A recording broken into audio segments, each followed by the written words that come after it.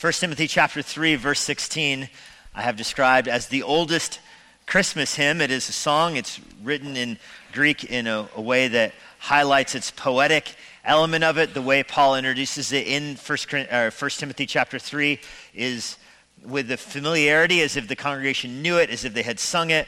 And it is about the birth and life of Christ. And so it is right to refer to this as the oldest Christmas hymn. Let me read it for us now.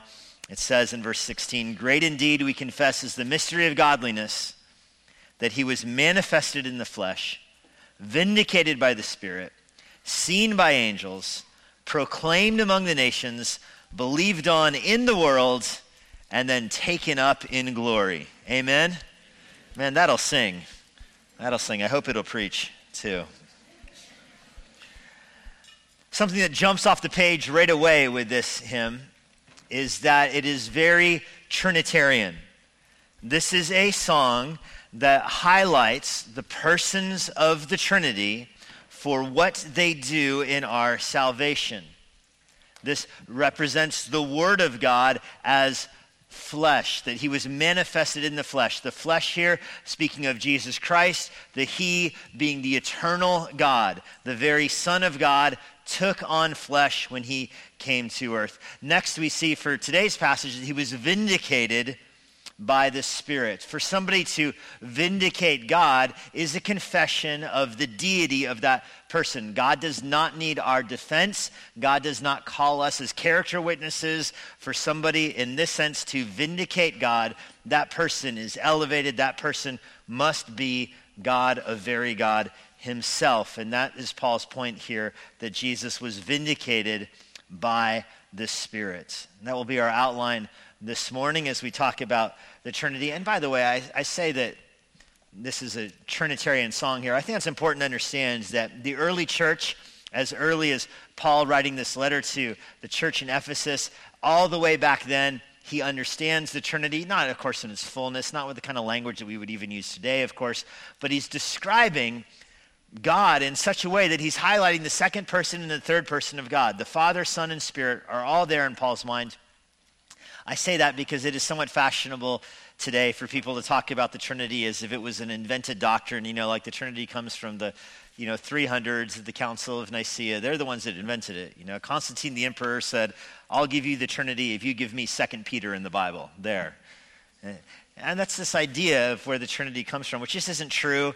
That comes from Dan Brown and the Da Vinci Code, which is still for sale at Barnes & Noble, by the way. You can buy it in the fiction section over there.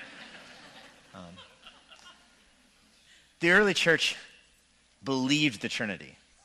And it's important to understand that as we go through this passage. I'll give you the main point this morning is that the Holy Spirit vindicates Jesus. The main point for this morning's message is that the Holy Spirit vindicates Jesus. I like taking small phrases to preach on in the New Testament here because I can make the main point of the sermon the text itself. He was vindicated by the Spirit. So my main point is that the Holy Spirit vindicates Jesus. And it sounds profound, but it's just what the Bible says right there. Jesus is vindicated by the Holy Spirit. The word vindicated, if you look up in a Greek dictionary, the word vindicated means to demonstrate that someone is morally right or prove them to be telling the truth. That's what this word means. That's the Greek word that's rendered here. To demonstrate that someone is morally right or to prove that they're telling the truth. That's why just the existence of this verse is a demonstration of the deity of the Holy Spirit, because the Holy Spirit is the one who is called upon to demonstrate that God is morally right, to prove that Jesus is God incarnate, to prove that that is a true statement. Now, something you'll notice about all 6 of these statements in this hymn, I mentioned this last week, I'll mention it today and the next several weeks as well. All 6 of the statements in this hymn, Jesus is passive in all of them. They are all 6 statements of things that are happening to Jesus. Jesus was manifest in the flesh. Jesus was vindicated by the Spirit. Jesus was seen or beheld by angels. Jesus was proclaimed to the Gentiles. Jesus was believed on in the world, and Jesus was taken up in glory. These are things that are happening to him. 6 different actions here, and he is being acted upon. That's important to understand, that Jesus himself is not passive, but in the form of this hymn, it is celebrating, singing, contemplating things that are being acted upon Jesus. We saw this last week, that he was manifest in the flesh, that the Father sent the Son of God to take on a human nature. This happened to Jesus. The Father sent him. Today we'll see a second thing that happened to Jesus. The Holy Spirit vindicates him. Now there's three ways the Holy Spirit vindicates Jesus. There's way more than three, but I'm going to choose three because it's a Trinitarian sermon, so you will have 3 points. First, the Spirit validated his deity. The Holy Spirit validated his deity. Now, validated is a word that we are all familiar with. We're probably more familiar with that than vindicated. Validated is, it proves something. You know, if you go see a movie at the AMC Hoffman down in Alexandria, you park in that structure there, you have to bring your parking ticket with you, you get it validated in there. If you forget to do that, that's like a $15 mistake, and you have to walk back in and bluff your way through and go all the way up and scan it again. That's what happens. But when it's scanned, it's evidence that you really were there, that you really did pay for a movie to get back there. That's what validation means. When I say the Holy Spirit validates the deity of Jesus, what I mean by that is the Holy Spirit is authenticating that the person of Jesus Christ truly is the Son of God. That this one person, Jesus, is truly God and he's truly man. The Holy Spirit validates his deity. It authenticates that this is God. Now, I want to take us this morning, if we're in a swimming pool, I want us to swim down to the deep end of the swimming pool this morning as we talk about the Trinity for a moment. I read recently a survey that said something like 90% of evangelicals say that the Trinity is never taught on or preached on in their church.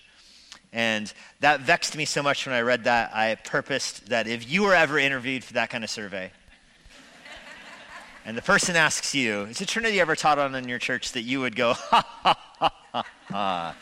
Every Sunday, my friends. So you understand that the Trinity teaches, it's the basic doctrine of the Trinity. There is one God who exists simultaneously and from all eternity in three persons. The three persons of God are always described in the same order. 1, 2, 3. Father, Son, Spirit. And when I use the word order, I don't mean chronologically. There was never a time where one of the three persons didn't exist. They all three are eternal. They're all three simultaneous. But when I say in order, I mean logically, that one leads to the other, leads to the other. So first is the Father.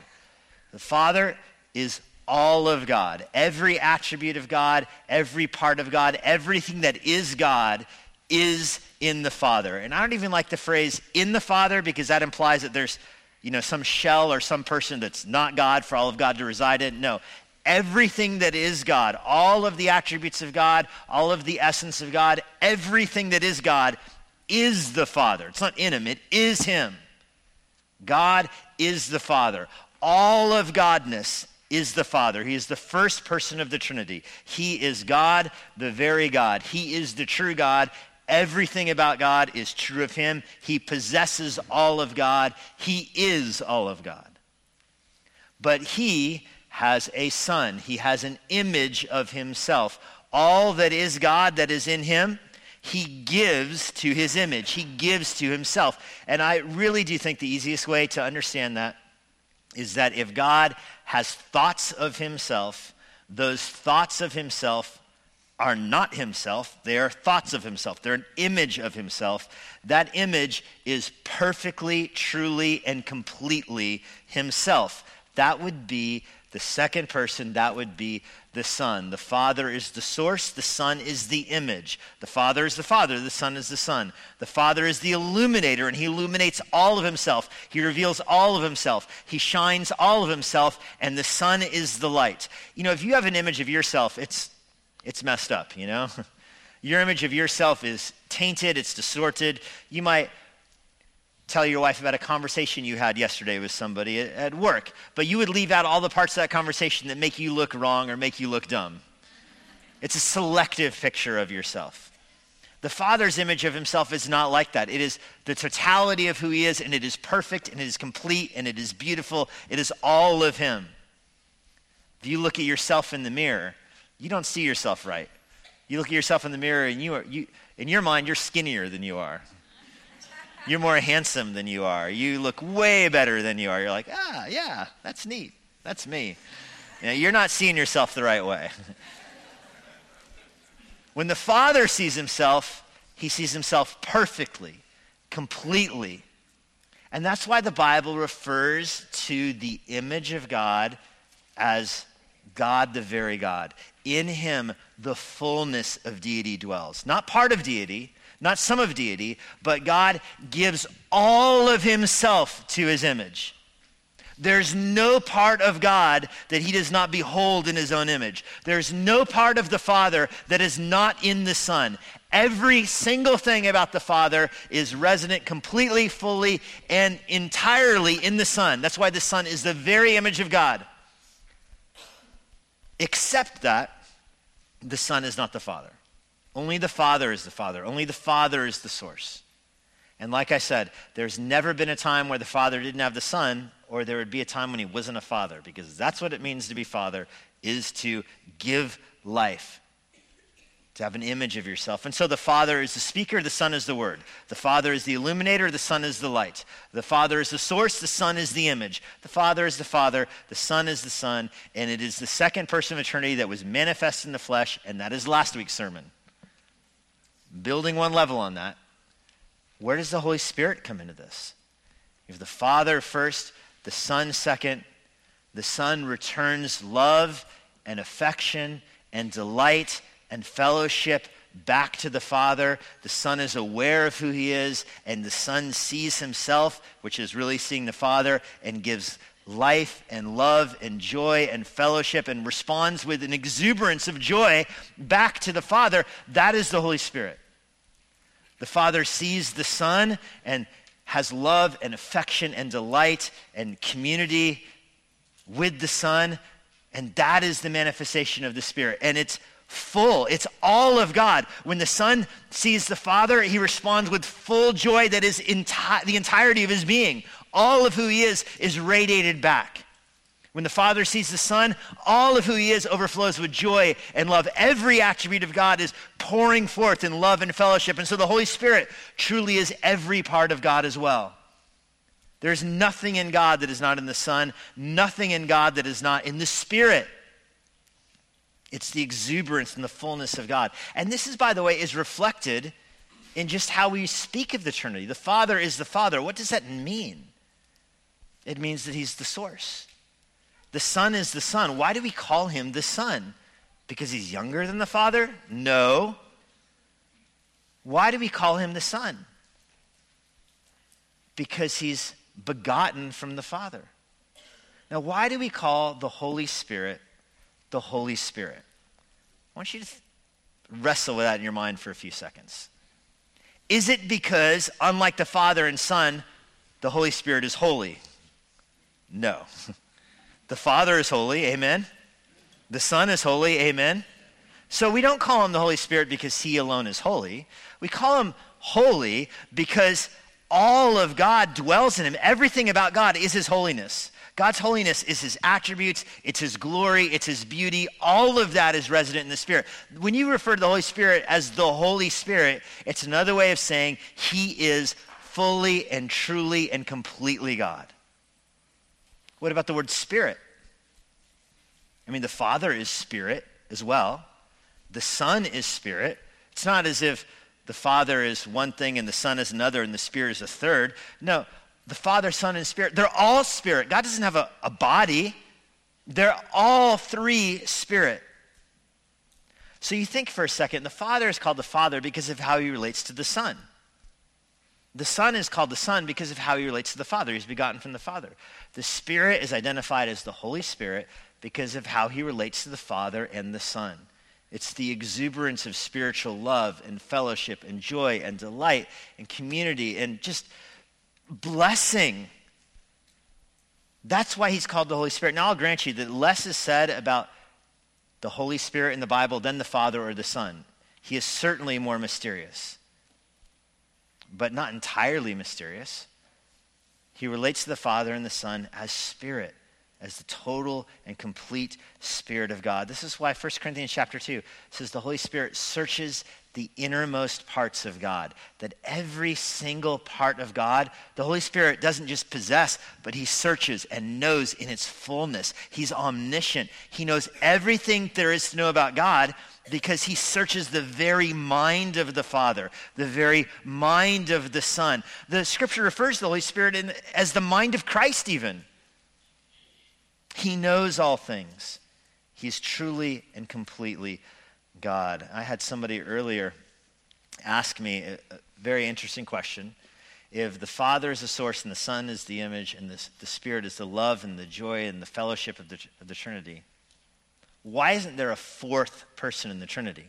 Why, when the Holy Spirit, when he thinks about the Father and the Son, doesn't he have a different set of expressions or attributes than the other three? Now, I don't know if you understand that question. Shake your head yes if you understand that question. Okay, I'm getting enough head shakes, I'm going to keep going.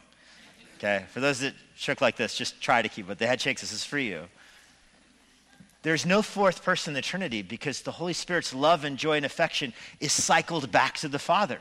When he sees the Father and he has any affection and love, that's directed towards the Son. When he sees the Son and he has any affection or love, that goes back to the Father. So everything is complete within the Trinity. The Father sees the Son and responds in love, the Spirit. The Spirit sees the Father and responds in love and joy, the Son. The Son sees the Father and responds in love and joy, the Spirit. The Son sees the Father in love and joy to the Spirit. It's all complete. It recycles back and forth as the three persons of God love and overflow with each other. God is all, he's the fountain, and it is all overflowing love, joy, fellowship, all the perfect attributes of God contained entirely in God. This is the beauty of the Trinity. And so, the Son of God takes on flesh, comes to earth, and becomes a human being. In the body of Jesus Christ are two natures, God's nature and man's nature. That divine nature, he's the eternal Son of God. How do you know he is the Son of God? Because he says he is, first of all. Scripture points to him. But Paul's point here in 1 Timothy 3:16 is that the Trinity himself testifies and validates that Jesus Christ is the Son of God. You see this most clearly at the baptism of Christ. John, filled with the Spirit, remember John is filled with the Spirit since the womb. John's whole life has been led by the Holy Spirit, has spent his life saying, someone is coming who's greater than me. Now, John is the greatest prophet ever. The Bible says John is the greatest prophet, better than all the prophets in the Old Testament. So for John to say someone is coming who's well over me, I mean, that's an outlandish statement. That's so high. John's pointing to the deity of the Savior and says someone's coming that's so high above me. I'm not fit to touch his shoe. And then Jesus comes to be baptized, and John says, no way, I should be baptized by you. And Jesus says, no, this is fitting to fulfill all righteousness. Jesus goes under the water. Then the voice from heaven, this is the voice of the Father, speaks and says, this is my Son. I am well pleased with him. That is a declaration of the deity of Jesus Christ, that the nature of God, the Son of God, dwells in the person of Jesus Christ. You hear a voice from heaven. This is him. Scripture also says that every fact is attested to at the testimony of two witnesses.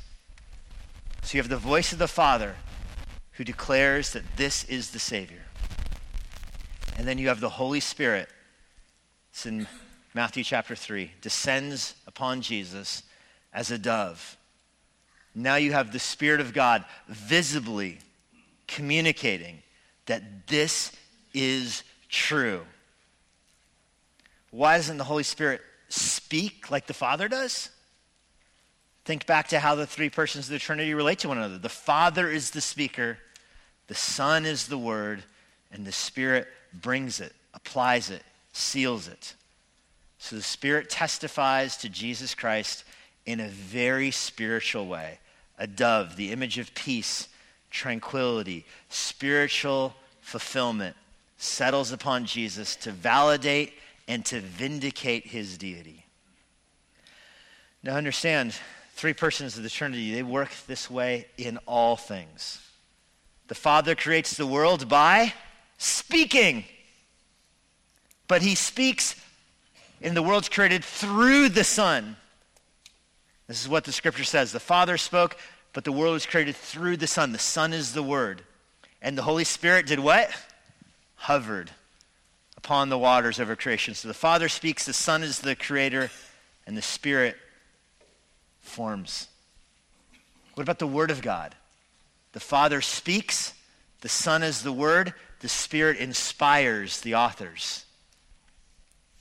What about regeneration? Salvation. The Father sends the Son is the Redeemer, the Holy Spirit brings that faith to your heart. Everything is from the Father, through the Son, by the Spirit. Even the baptism of Jesus Christ. The Father says, this is him. The Son is the him. And the Spirit settles upon him, affirming that this is God, the very God. All joy and love and worship in response to that will be directed back towards the Father through the Son. Have you ever gone to a website you haven't been to, tried to log into an account you haven't been to in like 3 years, and it says, what's your password? Like, okay, password time. What was the password I used everywhere 3 years ago? Let me think. 001122. 00112233. It says you have one more chance. And so at that moment, you decide, do I reset the password? That is a lot of work. Like, I don't even know what email address that thing's going off to. Or do I roll the dice? If I mess up, I'm locked out of this account for like 3 days or something. So how badly do I not want to reset? And you put it in, and it's like, ding, ding, ding, ding, ding. Yes! I got it right. When Jesus is baptized and the Holy Spirit comes upon him, it's password accepted. This is the true God who will make his dwelling among us. He's manifest in the flesh. That's what verse 16 says. He is manifest in the flesh. When it says he's vindicated by the Spirit, it's not talking about the flesh. It's talking about the he. Who's the he that's in the flesh? It is the very Son of God. So first, the Holy Spirit vindicates Jesus by validating his deity. Secondly, by enabling his humanity. By enabling his humanity. He was manifest in the flesh, and this is what is vindicated by the Spirit. The Holy Spirit is the one who brings Jesus into a human body, who brings the Son of God into the world. Ask yourself, how did the Son of God become a man? How did that happen? And you could say, oh, of course it could happen because he's God. He can do anything. Well, I know it can happen, and I know it did happen. Those aren't my questions, not can it or did it. How did it? That's the question. And the Bible's not silent on this answer, although we don't often talk about it. The Bible is not silent on it. The Bible does not say that he became a man because he's God, he can do anything. The Bible says very particularly how he became a man. I think the best verse for this is Hebrews 10, verse 5, where Scripture says, consequently, when Christ came into the world, he said, sacrifices and offerings you have not desired, but a body you have prepared for me. That's odd. You might recognize the first half of this verse, sacrifices and offerings you've not desired. Do you remember the rest of the verse? It should be, but you delight in obedience. This is the Saul-Samuel showdown. Remember, God told Saul, wait 7 days before you make the sacrifice. Saul waits 6.5-ish kind of days and makes a sacrifice, and then Samuel rolls in and says, what are you doing? You should have waited. And Saul says, but I made a sacrifice to God. And Samuel says, God does not delight in your sacrifices and in your offerings, but in your obedient heart, you wretched sinner. I mean, that's what Samuel tells him. Saul has excuses, and Samuel says, God doesn't want your excuses. That's where this verse is coming from. Then it enters the Psalms this way: sacrifice and offerings you do not require, but you gave me an open ear. Which you can see how that's connected to obedience, an open ear. God commands you to do something, and you say, I know God doesn't need my sacrifices. He wants me to obey him from my heart. I listen to his command, and I respond in obedience. That's what this verse is in the Old Testament. But it jumps into the New Testament this way. When Jesus says that verse, he doesn't say sacrifices and offerings you don't desire, but instead you want my obedience, or instead you want my open ear. He says, but instead you prepared for me a body. You think, how do you go from obedience to open ear to body? Well, that's the trajectory. God delights in obedience. For you to have obedience, you need an open ear. For Jesus to be incarnate, God's not just going to give him an ear. God's going to give him a whole body. He's going to come to earth as a true human being. Who is Jesus saying this verse to? He's saying it back to God. You, God, you, Heavenly Father, you, Holy Spirit, have prepared for me a body. He doesn't say, I prepared my own body. He didn't make it himself. He says, you did this. That's a window into the gospel, that God does not delight in sacrifices.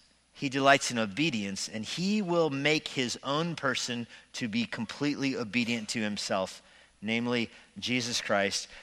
You see this even more precisely in Luke 1, verse 35. The angel answered Mary, when Mary says, I'm a virgin, how can I have a child? How can this be? I'm a virgin. The angel tells Mary, the Holy Spirit will come upon you. Not the Father, not the Son, the Holy Spirit will come upon you.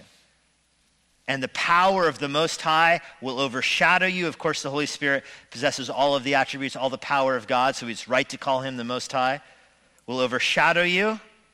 Therefore, the child will be born, will be called holy, because he's from the Holy Spirit. He is the Son of God. And so you see, even the angel describing this. It is the eternal Son of God, the second person of the Trinity, who will be put into your womb, Mary, and he will get there through the Holy Spirit will bring him and form him a body. In the Mormon church, the Mormon church teaches some kind of perverse action here where Mary is impregnated by the Holy Spirit. But that's not what this describes. This describes the Holy Spirit forming the body of Christ in the womb of Mary. Mary's flesh, Mary's blood, Mary's DNA. Not the Holy Spirit's flesh, he doesn't have any. Not his blood, he doesn't have any. Not his DNA, he doesn't have any. It's the Holy Spirit is the agent, the actor, the one who forms the body of Christ.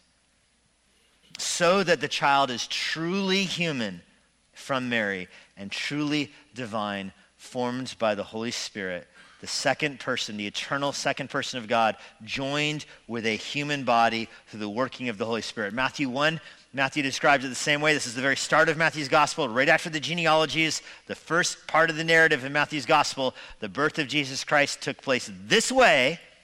When his mother Mary had been betrothed to Joseph, before they came together, she was found to be with child from the Holy Spirit. The Holy Spirit placed the eternal second person of God in the womb of Mary. The person of Jesus is eternal, all the way back into the Trinity itself. The soul of Jesus, the human soul of Jesus, begins right here when the Holy Spirit places it in Mary.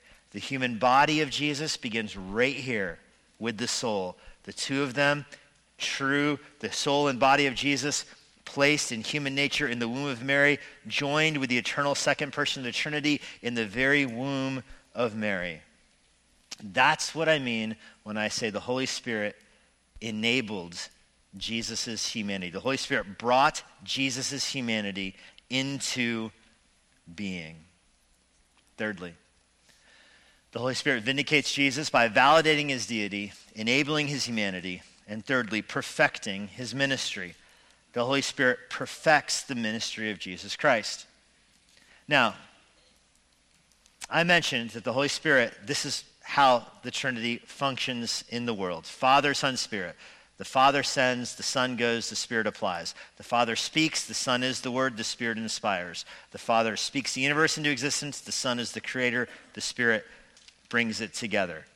Regeneration from the Father through the Son by the Spirit. Everything the Trinity does is always in that order, including the ministry of Jesus Christ. The Father sends, the Son comes to live the life. The Spirit empowers and perfects that life. Now, we're still treading water in the deep end. Remember where I left you guys? I was the lifeguard. I took a lunch. You're still in the deep end of the pool. One more little lap in the deep end here. The person of Jesus Christ has two natures. He's the eternal Son of God, the divine nature, and he also has a human nature. Which nature needs perfecting? Does the nature of God need perfecting by God? No. There's nothing lacking. As Jesus is the true Son of God, he doesn't need any help. He doesn't need any perfecting. He is perfect.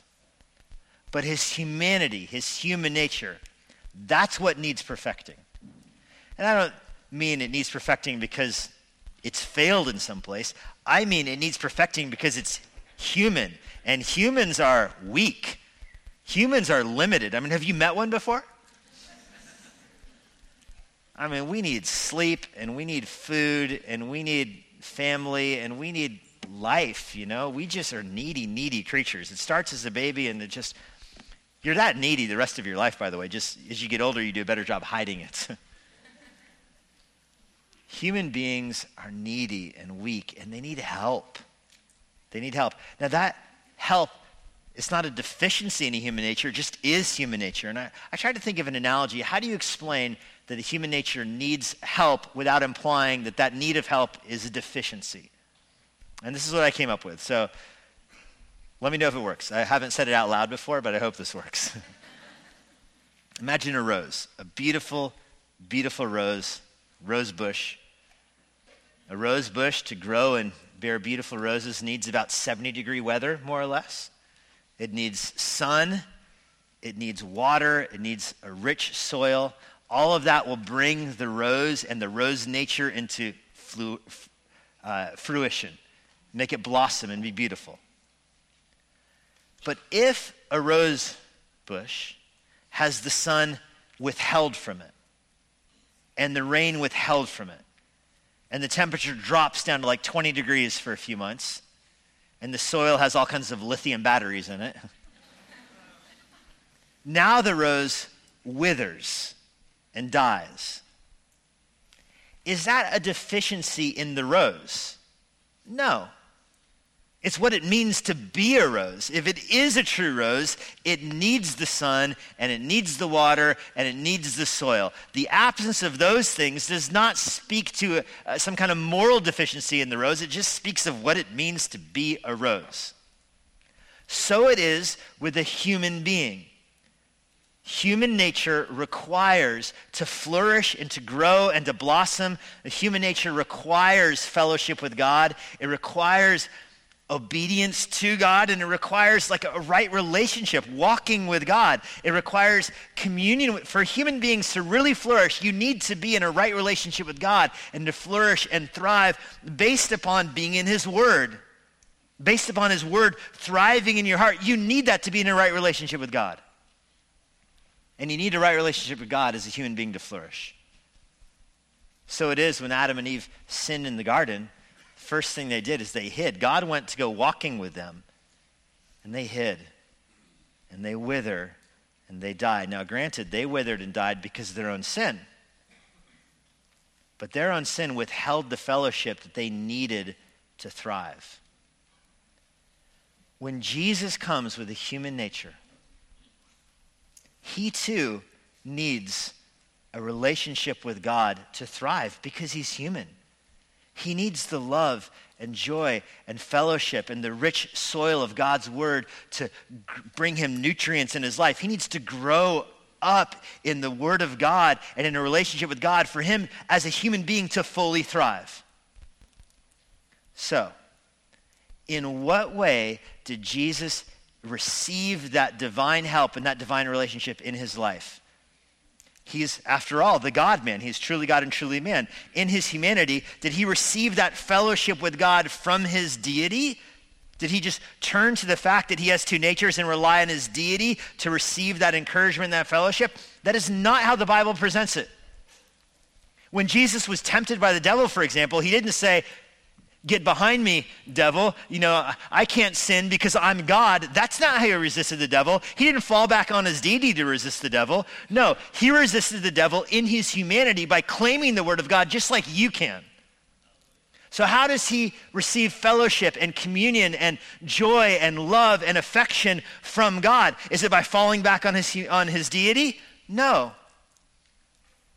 It's as every godly human should. It's by relying on God and turning to God and receiving it from the word of God. It's through the working of the Holy Spirit. That's how the Bible presents it. And is there ever another person in the Bible that's described so closely to the Holy Spirit as Jesus? I mean, the Holy Spirit is with Jesus at every moment of his life, from his conception in Mary's womb all the way to the grave. His ministry is marked by the Holy Spirit all the time, from his baptism, which you talked about earlier. But after the baptism, remember, the Holy Spirit drove him to the wilderness to be tempted by the devil. The Spirit drove him there. This was the Spirit who did that. After his temptation, he's led by the Spirit into Galilee to reveal the power of God in him through the Holy Spirit. His miracles were done through the Spirit. He lived through the Spirit of God. The Spirit constantly aided him, not because he needed help as God, but because he is a human and he needs a fellowship and a richness with God to thrive as a human. So why did he not just avail himself of his own deity? Because he's an example and a pattern for us. He is our lifelong pattern. That same fellowship is available to us, by the way, through the word of God, through the Spirit of God. Listen, as the Son of God, Jesus lacked nothing. He possessed everything as the Son of God.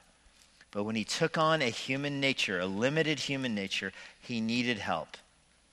And that help came to him through the Holy Spirit. The Holy Spirit didn't help his deity. The deity doesn't need help. The Holy Spirit helped his humanity. Christ didn't need to be regenerated. Christ didn't need to get saved. He wasn't a sinner. He never sinned. He didn't need new life from the Holy Spirit.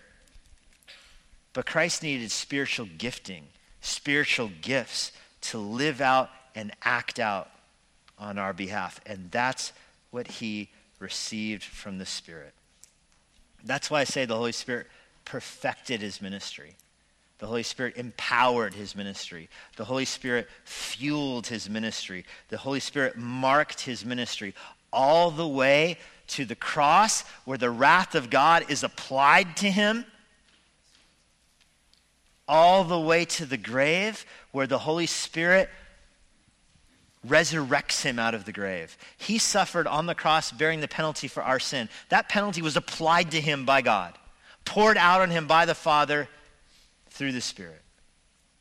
He suffers and dies in our place, and then the Holy Spirit abides with him and resurrects him, empowers him, energizes his human body. His human body that was decaying in the grave for 3 days, that human body was not energized by the Son of God. That human body was occupied by the Son of God and energized by the Holy Spirit of God as he resurrects from the grave. This is all in Paul's mind when he says the Holy Spirit vindicated Jesus. What more vindication can there possibly be than resurrection? Another word for vindicated would be, I told you so. You're familiar with that, right? I know you're too godly to use it, but you say, I think we should go right, and your wife says, I think we should go left, and you go right because you're driving, and then you're totally lost and you have to do a U-turn. Your wife is vindicated. She's too godly to say, I told you so. She just lets the U-turn speak for itself. What better resurrection, what better vindication is there than the actual resurrection from the dead? The Father says, this is my Son. I'm so pleased with him.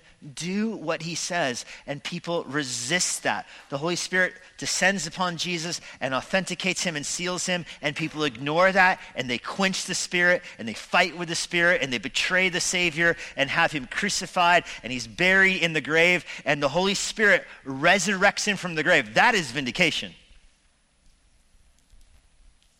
That is vindication.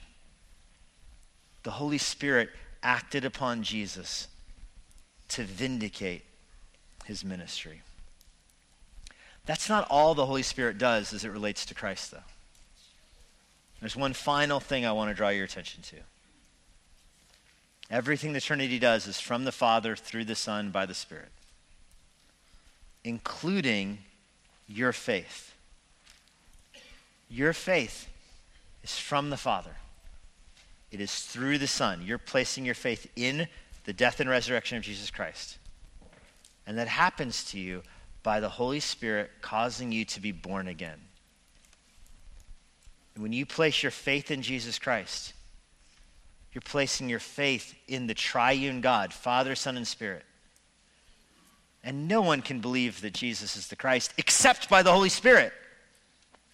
But all who confess that Jesus is the Christ by the Holy Spirit are giving praise back to the Father. Do you see how it's the Trinity again? It's recycling itself from the Father through the death and resurrection of the Son by the Holy Spirit. You look at the cross and you say, I believe Jesus died for me. You're directing the praise, Father, Son, Spirit. You're directing that praise in your heart back up through the Spirit, through the Son, to the Father. You're saying, I believe in Jesus. That's the work of the Spirit.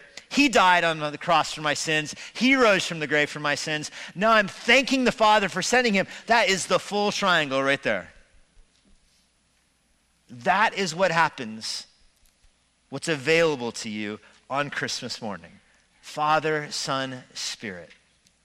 It's a gift that comes to you, that Jesus Christ can be your Savior. And when you place your faith in Christ, the same Spirit of God that drove Jesus out of the grave will dwell in your heart and give you life and joy and fellowship and love and community and all those things the Holy Spirit, that makes him the Holy Spirit. He does that for you.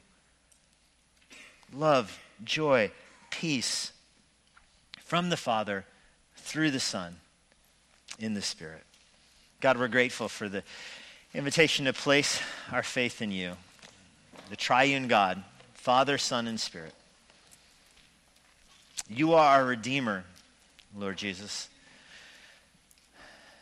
Through your death on the cross, you paid for our sins and you opened up the gates for heaven. You gave Christmas its incarnation. You manifest the message of Christmas through your dying and rising. Now, Lord, I pray that that message would be manifest in our own lives as we believe the gospel. I pray for anyone here today who has never placed their faith in you. I pray that today they would look to the Son and see their Savior.